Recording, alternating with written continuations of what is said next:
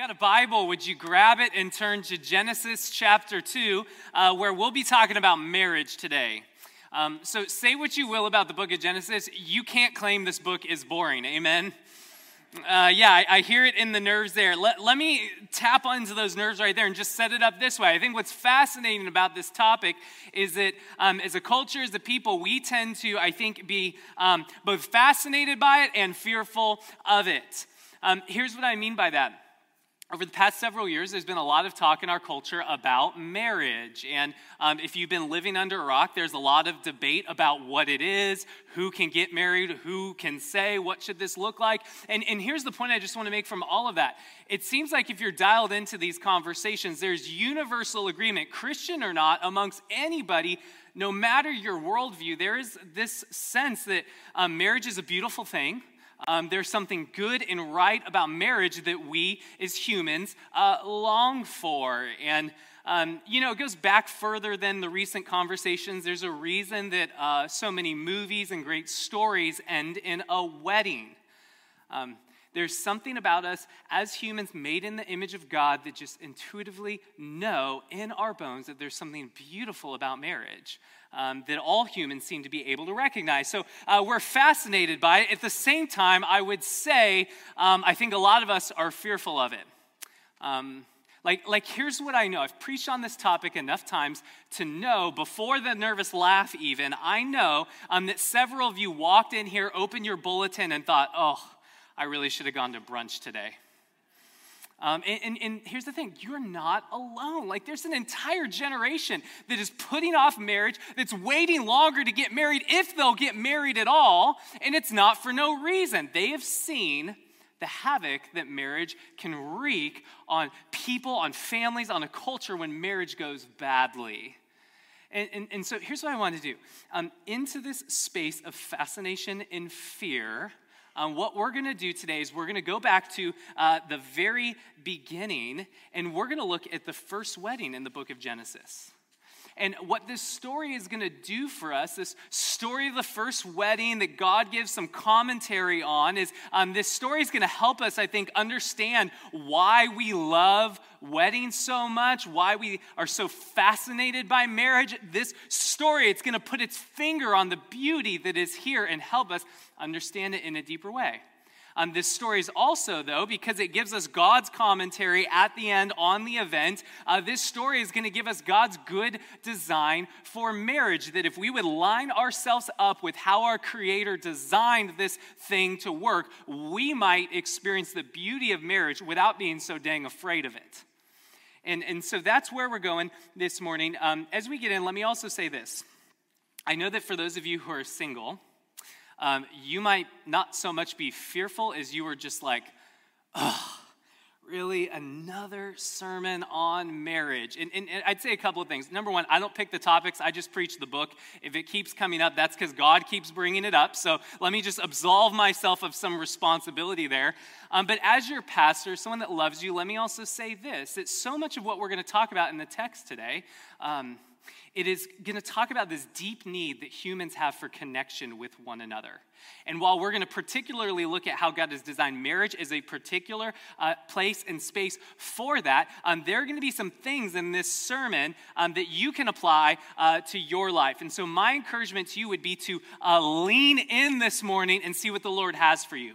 Particularly because, as Pastor Phil read at the top of the service, when you get to the New Testament, Ephesians chapter 5 is going to tell us these verses in Genesis are ultimately about Jesus and his love for us. And is there anybody here this morning that couldn't stand to hear more of Jesus and his love for us?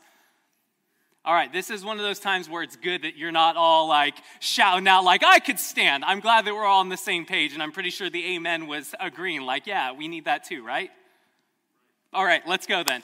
Genesis chapter 2. And what I'm going to do is I'm actually going to go back into the verses that we preached last week just to kind of set this whole thing up. So we're going to start in verse 18, but we're really going to camp out in verses 24 and 25. It says this. Then the Lord God said, "It is not good that the man should be alone. I will make a helper fit for him."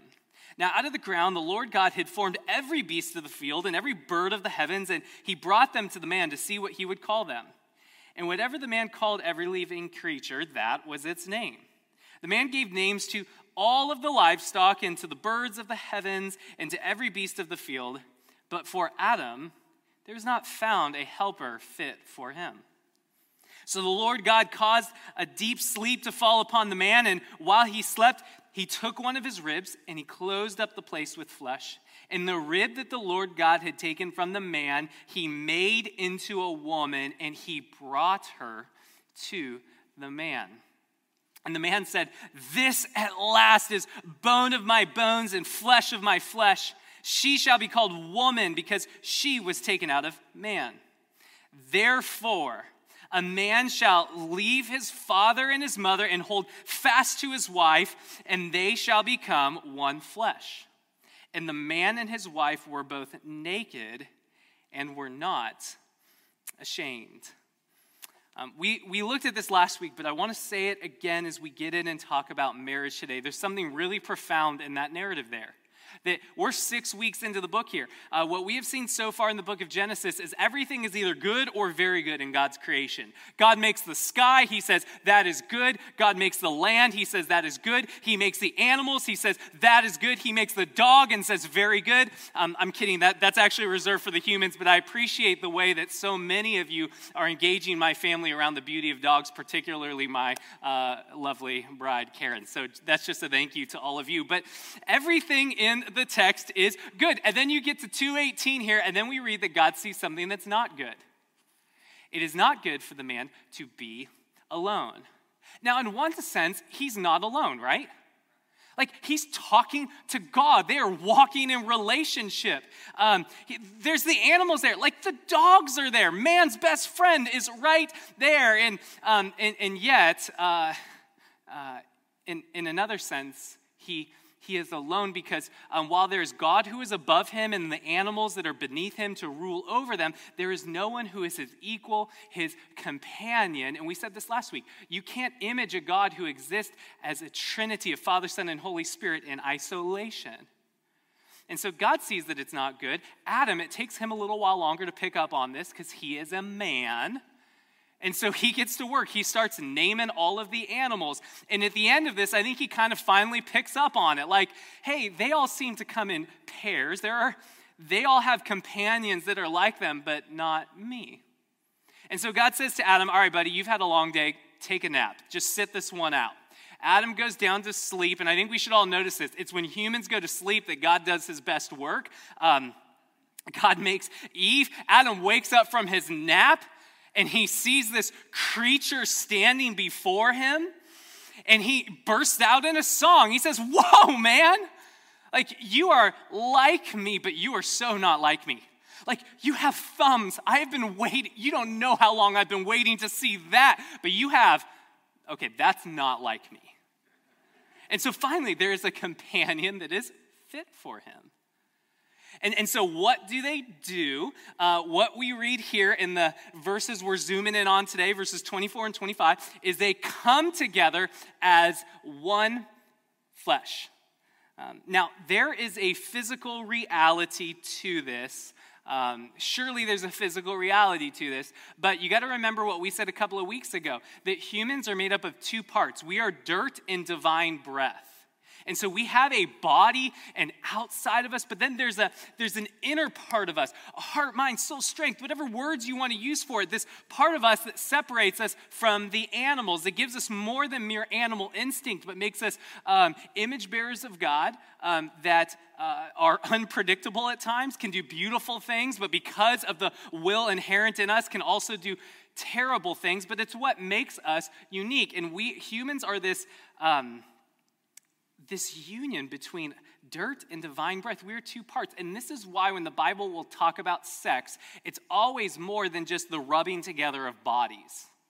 It's never just a physical reality. According to the Bible, the whole human experience is this integrated thing where, yes, there's a physical component, but there's a deeply relational and spiritual component that comes with that. And so when these verses talk about being one flesh, yes, there is a physical reality to that, but there's also something deeply relational going on here. And Moses captures that relational piece, that integrated whole with the words in verse 25 that they were naked and they were unashamed.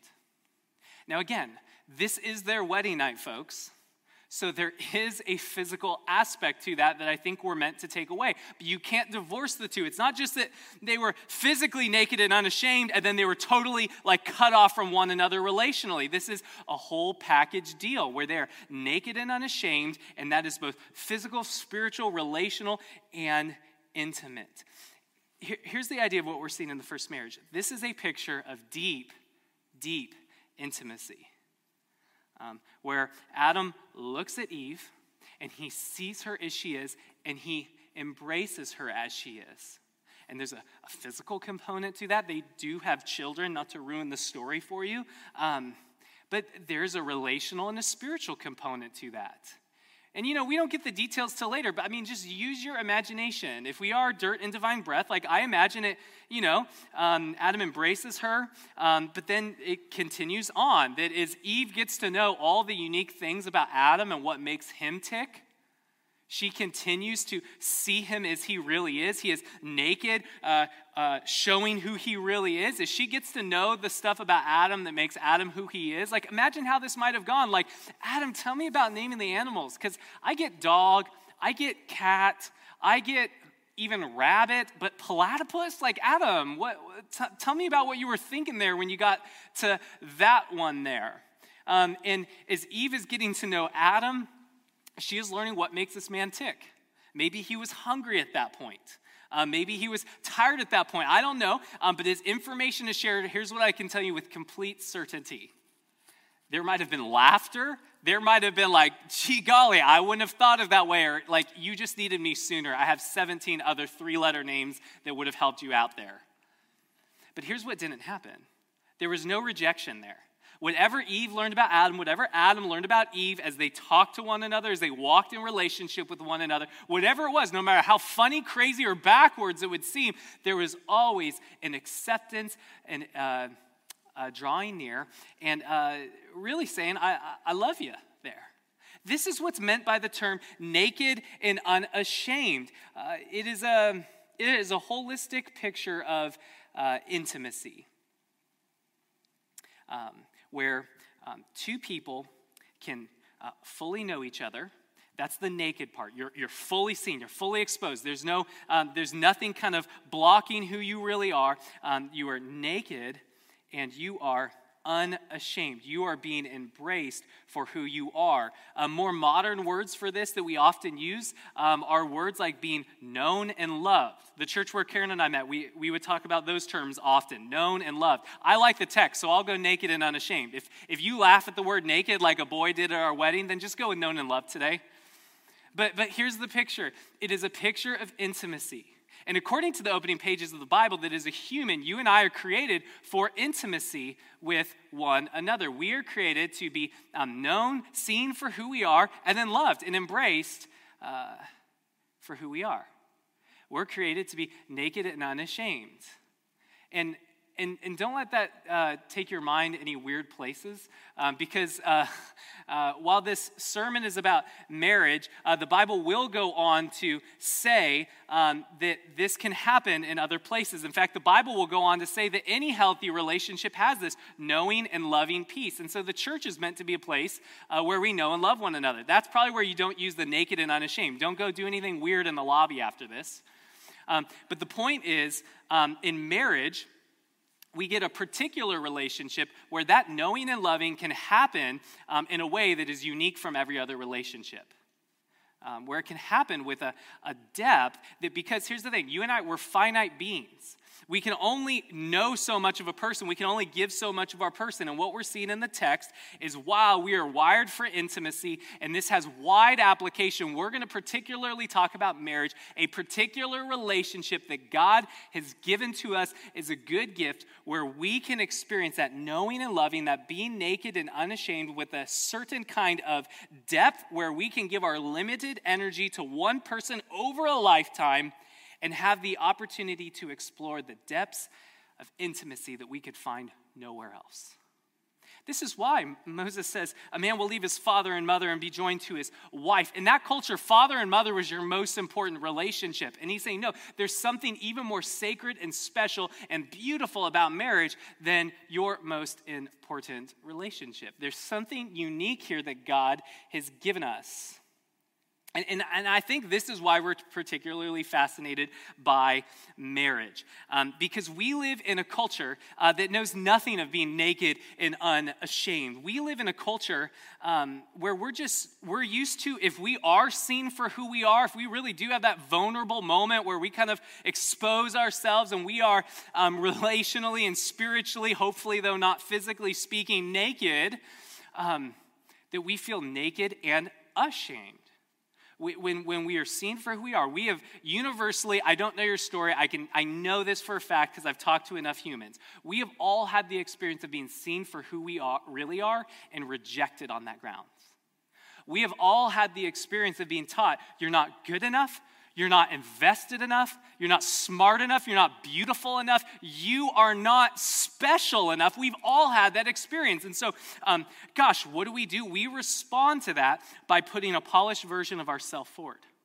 And again, I think this is largely a human experience, particularly in our culture that is so achievement-oriented and achievement-driven. And I think the place that you particularly see this is on social media, where I've never seen the post online that is, man, we're melting down. The kids are losing their mind, and I think I'm losing my mind with the kids. And here's a photo of us all screaming and just waiting for something to give. I've never seen that post on Facebook. We always put the polished version of ourselves, the selfie that took like 17 clicks, and we edited it, and we're like, bam, there we are. We're doing great. And so we're no longer, maybe we're not ashamed anymore, but we're certainly no longer naked. We put up this polished version of us. We put this veneer out front of us that's not the real us. It is at best a photoshopped version of us. And we stick that out front, afraid that if people really saw who we are, we would be rejected. And so we stick this out front and say, here's how I am doing. And so we say, yeah, everyone's having a good time.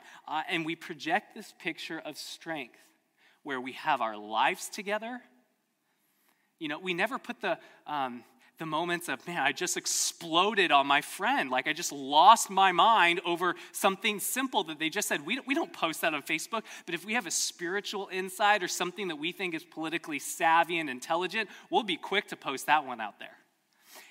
And I'm not saying you shouldn't post those things. What I'm saying is when you only post the things that you think make you look strong and you look beautiful and you don't post maybe the darker side, you're no longer naked. You are now putting up a polished version of yourself where you're saying, I have my life together. I am happy. I'm not worried. God and I, we're doing awesome. How are you doing? Look at this selfie. Look at the coffee and Bible that I've got right here. Like this is my setup this morning.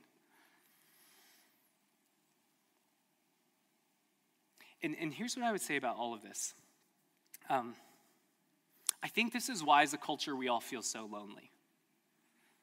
Because we have 1,000 friends online, but nobody knows the real us.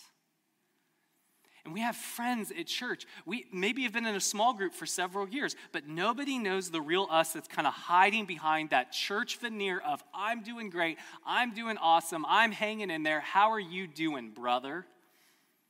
And so nobody knows the real us. And so we're lonely. And it's really, according to the Bible, it's a thin life because you and I were designed for intimacy. We were designed to be known and loved. And what the Bible is saying in this text in particular is that marriage is meant to be the one place where you can certainly let your guard down and be known and loved for who you really are.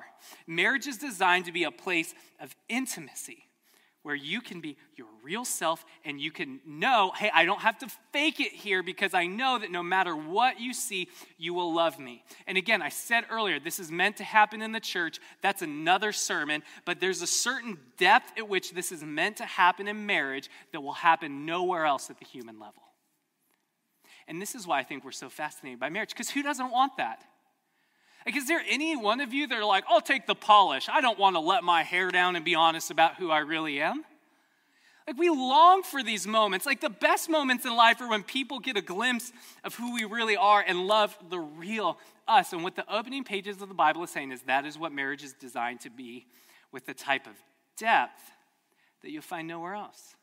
It's a place where you are meant to be naked and unashamed. And this is why I think we're fascinated by it. We all want this. This is to be the place where you can be who you really are, with your unique quirks, with your crazy and all. You bring it and you'll be accepted, you'll be loved. And again, I know where I'm just going to get ahead in the sermon. Some of you are like, but we can't condone sin. I'm not talking about that, but I am saying that marriage is supposed to be the one place where, I guess I'll get off and say a couple of things. Marriage is meant to be the one place where regardless of what we are doing, there's a I'm in this for you, I'm committed to you. And there's also I think, while we do speak the truth in love, in marriage, I think we can all stand to learn that we are not the Holy Spirit and that God can work in our spouse's life. We're not the only ones that have to speak in. But now I'm totally off notes. So here's the picture. I think this is why we love marriage. We want to be naked and unashamed. We want to be able to let our guard down. Opening pages of the Bible is saying, hey, you want that? That's what human relationships are supposed to be. So get in a good church, make good friends. But particularly, according to this text, marriage is a place where you will experience that with the type of depth that will give you a depth of intimacy that will blow your mind. You will experience the type of intimacy that you will experience nowhere else at the human level. That's the claim of the opening pages of the Bible, and I think that's why we're fascinated by it. But as I say that, we then need to ask the question, then what happened? Because one of you are feeling me on this, if marriage is meant to be this place of intimacy where you come alive as you're known and loved for who you really are without having to put up a false self, let's just have some real talk. How many marriages can you name that operate like that? We were asked this in premarital counseling. We were supposed to think about couples that made us want to get married and what kind of marriages they had. And gosh, we were really thinking about it. Like, how many people do you know that experience this type of intimacy in their marriage? And I know we have different stories in this room, so some of you, you maybe know more than others. Some of you, you don't know a single one, but here's the point. I think something's happened. I think there's a reason that we fear marriage, that for all it's supposed to be, it is often not what it cracked up to be. And so maybe for you, the question isn't theoretical, like what happened. Maybe for you, the question is, what happened to me? Why isn't my marriage this way? I'd love to be naked and unashamed, but I'll tell you, I ain't naked and I dang sure am not unashamed. What happened? Well, we have eaten from the wrong tree. That's what I would say. You got to think about what we said 2 weeks ago. That there's two ways to live, that we can eat from the tree of life, that trusts God and walks in his design, or we can eat from the tree of the knowledge of good and evil to say, God, thanks for making everything, thanks for making marriage, but now I'm going to redefine marriage on my terms. And what we have all done is rather than eat from the tree of life and let God tell us how marriage is meant to operate, we have all eaten from the tree of the knowledge of good and evil and redefined, or I would say trying to redefine marriage on our own terms. And the easy example to talk about that your mind's probably going to right now today is same-sex marriage. And I'll be straight with you. That's not what I'm talking about right now. Now, I am going to talk about that for a moment because I know it's the elephant in the room right now. But we need to get on to speaking about other things today. But I will say, I think this is the easy example to talk about where we're redefining marriage on our own terms. And so let me say this about same-sex marriage. As I've talked to gay and lesbian friends, it seems to me that the Church of Jesus Christ is more known for our view of what marriage is not than what marriage is. I don't know if you're tracking with me on the difference on that, where what I would say is we have taken one aspect of where we as humans have distorted God's design. And let me just say this with as much compassion and clarity as I can. It is a distortion of God's design. What we're seeing in the opening pages of the Bible is that God has designed marriage to be this harmonious, dynamic union of two equal but distinct partners of one man and one woman. And this is not just the teaching of the opening pages of the Bible. It is the teaching of everyone that follows, particularly of our Lord Jesus Christ. So I'm not questioning what God says about this. Don't send me that email. I'm not questioning what God says about this. God has been clear about what marriage is in this regard. What I am questioning is the way that we have latched onto this one aspect of marriage, about what genders are involved, who gets married, and we've acted as if that's the only thing God cares about. Where people in our world, image bearers that God loves, know what we are against, but they don't know what we're for when it comes to marriage. I mean, try asking some of your non-Christian friends if you say, what do you think I believe about marriage? I would be shocked if their first response to you is, it's a place of intimacy where you're to be known and loved, naked and unashamed, or if that makes you blush, known and loved. I think the thing that the church is known for is, well, that's not marriage. And again, I'm not questioning what God's saying. I'm questioning our emphasis. Like, let's have some real talk here. Because some of you, like one of you are with me, and I know several of you are feeling like, why are you coming down so hard on this? And the reason I am is this, because if you look around this room, there is a missing generation here. There is a missing generation here, and it's complex why there's a missing generation, but I'll tell you as I listen a big piece of why. My generation has been sold that the church's views on marriage is regressive. And I've been thinking about this week, what have we done to convince them otherwise? We've doubled down on something that they already see as not good. What have we done to show them what marriage is? To go back to what we said in our vision series, have we condemned the world or have we brought life to the world by pointing to Jesus and what he can bring and what he offers? And I'm not critiquing anyone's intent here. But what I am saying is if the world knows what we are against and not what we are for, I don't know that we can say that we're jiving with Jesus on this one. We might have his doctrine right, but the way that we approach the mission might be all off.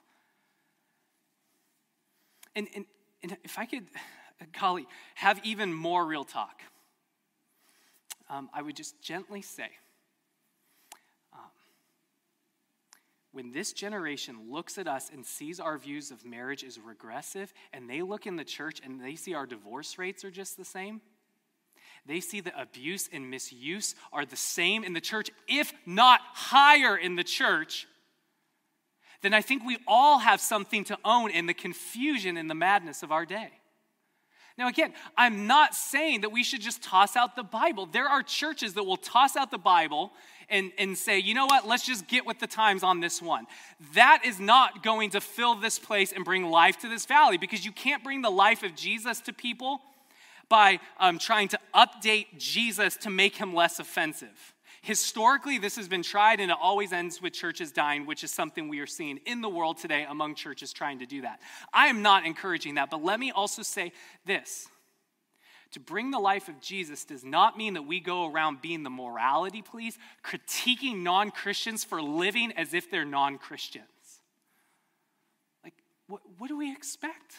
Is this the first thing we want to talk about, or do we want to talk to them about Jesus, who alone can bring them life? And then if they're digging the Jesus thing and have life in his name, then yeah, let's look at what he says about these other things.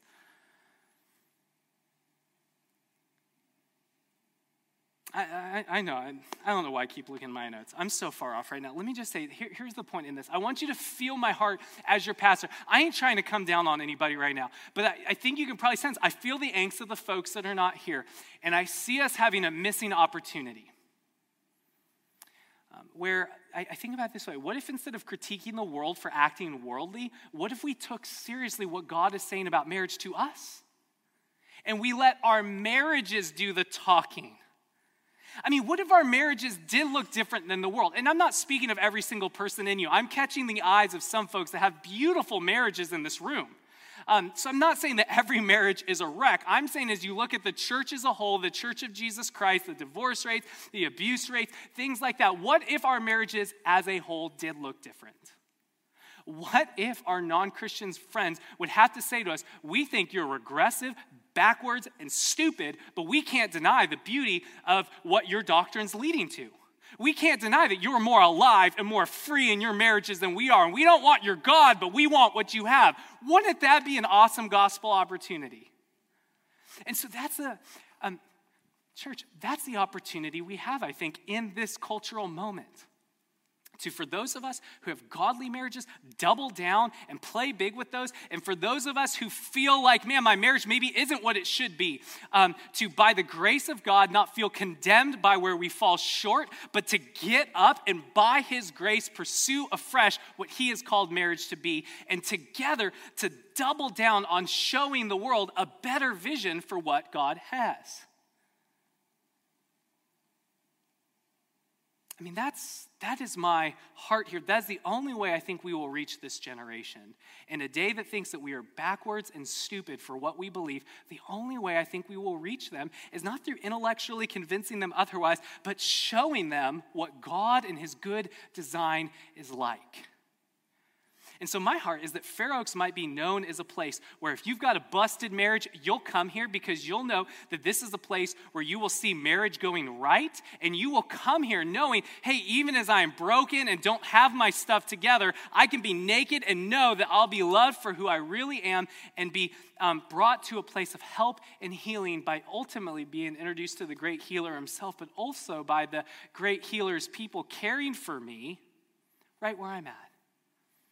That's my vision for this church. And I was just thinking about it this week. I was like, what if this is what we were known for? A church of great marriages and a gracious culture that would accept you no matter how broken you were and introduce you to the only one that gives us any shot of having a great marriage. Now, if you're single, you're like, what's my role to play in that? Hang on to that question. We're going to get there. But what I want to do is for those who are married, I want to talk about how we get there. Because I think it's one thing to say, yes, we want that. I would like my marriage to preach just a type of sermon that you couldn't argue with. But how do you get there? Well, that's what verse 24 is here to tell us. Verse 24 gives us God's timeless design for marriage. And like I said,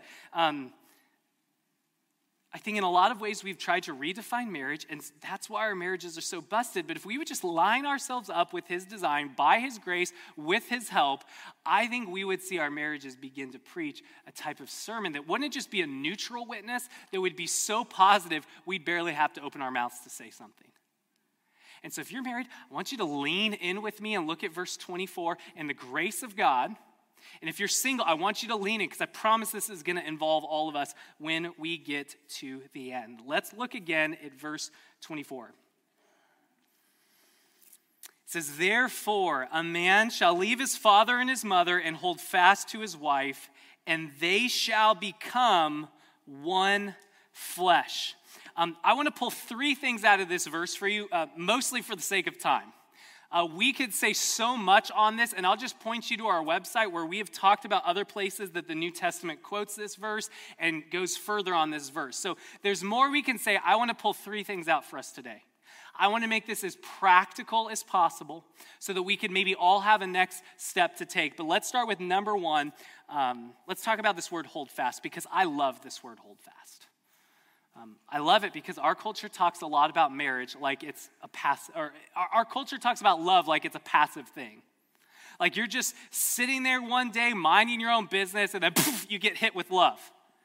You're like, oh, I guess I'm in love. And then there you are loving your spouse one day, doing your hardest, and then just poof, it falls off of you and you're out of love. And you're like, well, I'm out of love. Sorry, we should get a lawyer.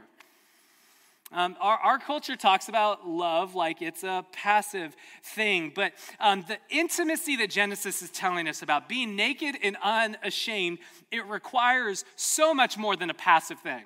So I'm not denying attraction. Maybe something hit you when you saw your spouse like Adam, and you saw your spouse and you were like, dang. I'm not denying that happens. What I am saying is that is always followed up by some, or you wouldn't be married. One of the things I love about getting to do premarital counseling is hearing all the crazy stuff that men and women do to attract one another, to draw one another to the point that you would say, I'll spend the rest of my life with you. It's one of my favorite things about premarital counseling. I was thinking about it getting ready for this sermon. Like, when I got to know Karen, she friend zoned me real quick. So I'll just say this to everyone out there that's in the friend zone. Like, you can get out. It's not easy, but you can get out of the friend zone. But Karen friend zoned me, and so I did crazy things. Like, she was going to move. And, like, look at me. I'm not a strong guy. But I showed up for moving day. I'm going to help lift those mattresses. Almost lost one of her mattresses on the freeway. But I did whatever I could to pursue, to get in the game, to be present. And that's what I love about the word hold fast, because this word hold fast, it's used throughout the rest of the Old Testament to describe a pursuing army. So I love that. It's like I put some examples in the discussion guide for this week. If you want to look that up and be enriched. It's also used to describe things clinging to things, but particularly it's used to describe a pursuing army. And like, man, when I was friend zoned, I was a pursuing army, man. I was there. I spent so much time, if I had that opportunity to send a text message, particularly when we were dating, but she was still skeptical. I spent so much time thinking, okay, what GIF is going to do it right now? Like, what'll make her laugh? What'll make her lean in and keep talking? I put so much effort and attention I pursued her like an army. And if you are married, I know you have your own stories of crazy things you have done to get to that point. That's what I love about doing premarital counseling. It'd be great to share with your gospel communities this week. I bring all of that up to say this. We tend to pursue to the point of marriage, and then we get to the wedding day, and what tends to happen, whether we say it or not, is we say, mission accomplished. I got her. I got him. And what can begin to happen is the pursuit that once marked our marriage or our relationship, now marriage, is gone or begins to fade, and we wonder why it doesn't feel as intimate as when we were dating. We wonder, where did the naked and unashamed go? Where did this person that I was dating go? Well, the pursuit faded. And according to this text, here's point number one. Marriage involves active pursuit. It involves an active pursuit. And the second that the pursuit gives way, you should not be surprised if the intimacy gives way. Because to not continue to pursue is to say, God, you don't know what you're talking about with marriage. I know better. I did all of my pursuit. I cashed it all in, and I'm done. And I know none of you would say it that way. I pray none of you would say it that way. But I want to have some real talk with you. As I was preparing the sermon, this is where the Holy Spirit's convicting me in my own marriage. And I say that because I don't ever want to stand up here with my cape blowing in the wind and be like, come on, guys, let's go. Be like me. I want to stand up here and hold up the text and say, I think God has more for us than this. And I know firsthand he has more for us than this. And I know Jesus died to bring us more than this. So let's get up and pursue together. So if you are like me and you are feeling convicted by that point, then maybe the reason that we're lacking some of the intimacy that I long for, maybe I own something in this, probably a lot more than you think. Maybe I've missed this point of God's design, that marriage is meant to be an active pursuit. And what I would say to you, if you're like me on that, is there's an opportunity for you to get up in the grace of God and pursue this afresh.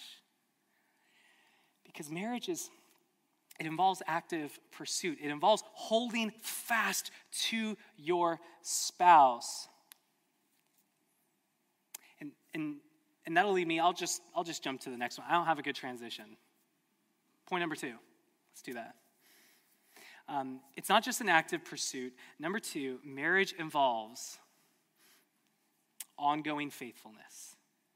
It involves ongoing faithfulness. We said a man will leave his father and mother and be joined to his wife. He will hold fast to his wife, and they will become one flesh. Here's where our culture thinks, that's stupid on many regards, but here's one that's coming down the line. And unless you're dialed into the conversation, this is going to shock you. Polyamory. You may not have heard this term, but it's a new hip word for polygamy. It's just more egalitarian in that women can do it too. So great job. We made some progress in treating men and women as equal, but it's an old stupid idea that's being recycled. Here's the idea, that humans aren't designed for monogamy like the Bible teaches. Humans are designed to just have as much intimate connection on the deepest sexual, relational, marital levels. They're talking marriage on this. That we should be able to be married to several different people, and who are you to say otherwise? And so the conversation in our culture is becoming this. It's not going to stay on which gender gets married. It's going to be how many people get married. And this is why I want to emphasize to you this morning the number one. One man, one woman, becoming one flesh. If that's two men and one woman, if that's two women and one man, that's too many numbers. That's not how it works. God designed this thing for two people to come together and to be joined as one. And our culture is going to say, monogamy, that's so backwards, you are so regressive. But here's what the Bible says. Monogamy is not regressive, it's what makes this intimacy possible. Because here's the point. You are not a God.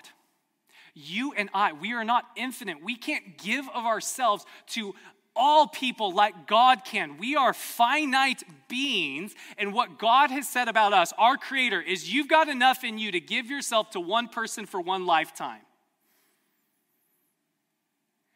And so monogamy, it's not a bug in the system. It is what makes this whole intimate thing beautiful and possible. So don't you let people, when they start saying, you're backwards for believing in monogamy, just know they sound silly. It's an old idea rehash. Most bad ideas are just an old idea rehash. It's going to come, it's going to go. And we need to stand on the word of God and know what God says about this. He wants deeper intimacy for us than that junior varsity thin level that wants to give a little bit of us to everyone and our whole self to no one. And so marriage requires ongoing faithfulness. Now, if you're like, what does that have to do with faithfulness? Here's what I would say, because I know some of you are like, that's crazy. If my kid came home and said, I want to get married to multiple people, I don't know what I would do, but here's what I'll say. Here's where you and I can see this in our lives today. I think this has been an issue in the church as long as marriage has been a thing, though it may look differently. If you would look at polyamory and say, that's crazy. If you would look at King Solomon in the Bible like I do, and I'm like, bro, that guy had like 600 and something, way too many wives. You might not have a harem like King Solomon did, but you might have a digital harem. Are you tracking with me on that one? You might not physically be giving yourself to a physical affair with another person, but you might emotionally be giving your soul away in such a way that, bravo, you haven't done it on the outside with your body, but inside the who you really are has. And when you get to the time of Jesus, he's like, yeah, bravo on, not committing adultery, but the lust in your heart, yeah, same root, same problem, so we need to talk about it.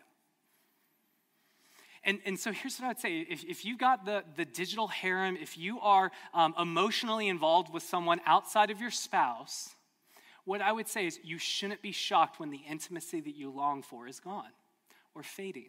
Because what God has said is we need to give ourselves to each other deeply and exclusively. And where we say, I know you say that, but I'm going to do my own thing, what's going to happen is the intimacy that God designed will fade, and we shouldn't be surprised because marriage requires ongoing faithfulness to one spouse. Okay, this gets us to our final point, and that is the two shall become one flesh. Now, I know we were just talking about the number, but let's talk about the term one flesh. That right there is covenant language. Now, you might not be familiar with the term covenant. We tend to use the language of contract, but those two things are very different, and I want to explain this, because our third point is that marriage is a covenant, not a contract. Let me explain the difference to you this way. In a contract, two parties make an agreement. If one party does something, like let's say you have a cell phone plan and you are promised unlimited data and you go online because you're bored during the sermon and you're like, man, how's the game going? And your data is out. They breached the contract. And so you get to say, hey, our contract is null and void. You promised you would provide me these services. You did not. I want out of the contract. This is the world in which we live. We are used to contracts, but the Bible doesn't speak so much of contracts as it talks about covenants, especially when it comes to relationship. And in a covenant, what's most important is not the individual and your rights about what you get to do. What's most important is the relationship. And when one party doesn't hold true to a covenant, in a covenant, you don't get to break that and make that null and void. In a covenant, you say, this is now my problem that you have not held up your side of that. Because here's the idea of one flesh. What one flesh is saying is there's not two parties anymore where we are kind of like providing goods and services, which is how our world views marriage today. That marriage is about my happiness, and the second you don't serve my happiness, I'm out. What the Bible says is marriage is a covenant where we become one flesh. What that means is I'm not in this for what you can provide me. You and me, we are one. And so your good is my good. And so maybe you're struggling right now and look a bit crazy, but that doesn't mean I'm going to judge you. That means that I'm struggling right now and I'm looking a bit crazy because we are one. We are one flesh. That's the difference between a contract and a covenant. And again, what I will say is this is the only way true intimacy is possible. It's the only way true intimacy is possible because here's the thing, spoiler alert, if you haven't figured this out, you married a sinner. You married a sinner. And if you're thinking about your spouse right now, like, oh man, I knew it, what I would say to your spouse if they're here is that they married a sinner too. And possibly the way you just thought about them proves my point. You married a sinner. And so here's what that means, is in marriage, as we are naked and expose ourselves to one another, you will inevitably sin against each other. This is what it means to be a sinner, that we are broken, that we are not what we are created to be. And the only way you can hang in there long enough to experience the depth of intimacy, of naked and unashamed, is with the bond of a covenant that says, I'll see you're crazy and not go anywhere. Marriage is a covenant, not a contract. And without that type of commitment, of grace, of commitment to figuring out, you'll never be able to experience it. Now, I have to say this while we're on this. This doesn't mean that divorce is never appropriate in any case. There are cases of egregious sin that so far outweigh what God designed that could be a means of protecting someone in a truly vulnerable situation. And what I'll just say for time is we preached a whole sermon on this over the summer in our Mark series that I would point you to. I'm not encouraging anyone in this room to stay in a dangerous situation.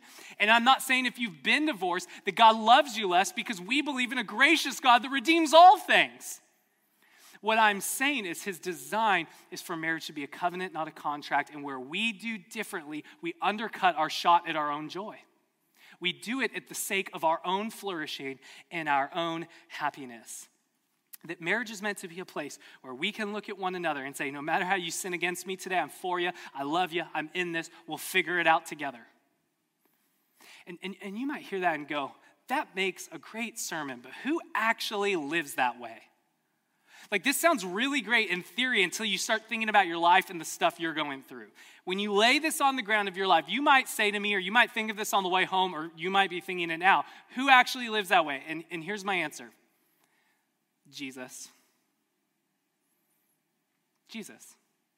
I'm being serious, because by the time you get to the New Testament, Ephesians chapter 5, we read it at the top of service, we'll quote this verse and say, this is a profound thing going on here, and I'm telling you, it's more profound than you know. It ultimately is a shadow that points to Christ and his love for his people, the church. And so here's what I'm aware of every time I preach on marriage. There is not a perfect spouse in this room, myself included. But there's Jesus. And he actually did live this way. Like, I want you to think about this. For as much as God has given us this good gift in marriage, what we have done is said, thanks God, we think we know better, consciously or unconsciously. It's what we do when we fall short in all of these ways. We've eaten from the wrong tree. And God's response to that is not to take marriage away from us. It's to send his beloved Son to show us the way. And in the person and work of Jesus, we see what it looks like to hold fast to someone, to pursue in love and grace in a way that's appropriate and not like a stalker. We see a way to pursue in a way that says, you are valuable to me, not because of what you can provide to me, but because of who you are. In the person and work and ministry and life, death, and resurrection of Jesus, we see what it looks like to be faithful, even when the person we're loving gives us every reason not to be. We see what it looks like to say, even though you've done this for the nth time to me, I'm not going anywhere. When Jesus goes to the cross and says, Father, forgive them, for they don't know what they're doing. In the person and work of Jesus, we see what it's like to love based on a covenant, not a contract. This is why we're grateful that God doesn't say, if you can be this righteous, then I'll love you. We should be grateful that God says, I know you can't be righteous, and I'm going to bind myself to you with my own blood and commit myself that if you will trust in me, if you want relationship with me, I will do everything necessary to pay your debt, to bring you back to a place where everything flourishes, and love you no matter what. This is the love that we see in Jesus. He's the only spouse that has ever perfectly loved with pursuing, never giving up, always and forever love. And so when Paul says in Ephesians 5 that this verse is ultimately about Christ and the church, he's saying to you and I as broken humans, hey, you guys have got no shot at this on your own. But Jesus has come and he has done this. And he has died for all the ways that you have failed. He has died for all the ways that you will fail this week and will fail in the future. He has wiped away that. And so no more shame in God's presence. That sin is removed. You don't get to feel guilty about what Christ has paid for. Your sin's not bigger than the cross of Christ. The gospel announces that the debt has been paid, that Jesus is raised from the dead, that new creation is on the march, and he sends his Spirit in us to empower us to walk in his ways. As we say, Jesus, I want to live life under your good rule. Would you line me back up? I know I've drifted. Would by the power of your Holy Spirit, you bring me back under your design this week. That's what the gospel is. That's what Jesus came to do. He came to make that possible. And so, in light of that, here is the invitation of Jesus in this text. If you are married, by the grace of God, motivated by what Christ has done for you and me, and freed up from all of our sin and shame, by the grace of God, cultivate the gift of your marriage. I know you might walk in here and be like, oh, I'm so busted, I failed on all 3 points. Usually I at least do well on one of the points. I'm 0 for 3 today. But what this text is saying is the cross of Jesus Christ means you can't feel shame today. He came to take that sin and that shame away so that he could bring you a new power and a new life to live into his good design. And so if you believe the gospel, that means that no matter how busted your marriage is, you, as you by the grace of God begin to cultivate your marriage and give effort and work towards lining yourself up by his grace with his Spirit under his design, you can experience a type of intimacy in your marriage that you will find nowhere else. You might say, you don't know my marriage. I've counseled worse than your marriage, and I know it, and I've seen it. And I've seen him do it out there, and I've seen him do it in my marriage. So by the grace of God, I would encourage you to cultivate your marriage. Do not give yourself over to what you don't have today. By faith, press in. Now, I would say this might start with checking in with your spouse and saying, how are we doing, and asking that uncomfortable question. Ask the dangerous question. How are we doing? And by the grace of God, cultivate your marriage under his good design, knowing you will fail at it this week, but he is gracious and will work through the imperfect efforts to recreate you.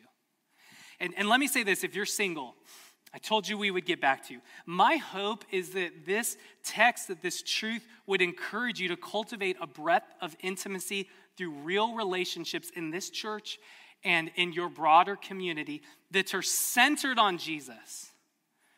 To say, hey, if this text is ultimately about Jesus and his people, well, I'm a part of the people, so that means I'm included in this text. And so my hope is that you would take that seriously and that you would follow the New Testament call to cultivate a breadth of community here. One of the best pieces of advice I ever heard is that married couples have a chance to do in depth what you have a chance to do in breadth. And so lean in on that this week. And here's what I know that some of you have had a wonderful marriage, and that person's not here anymore.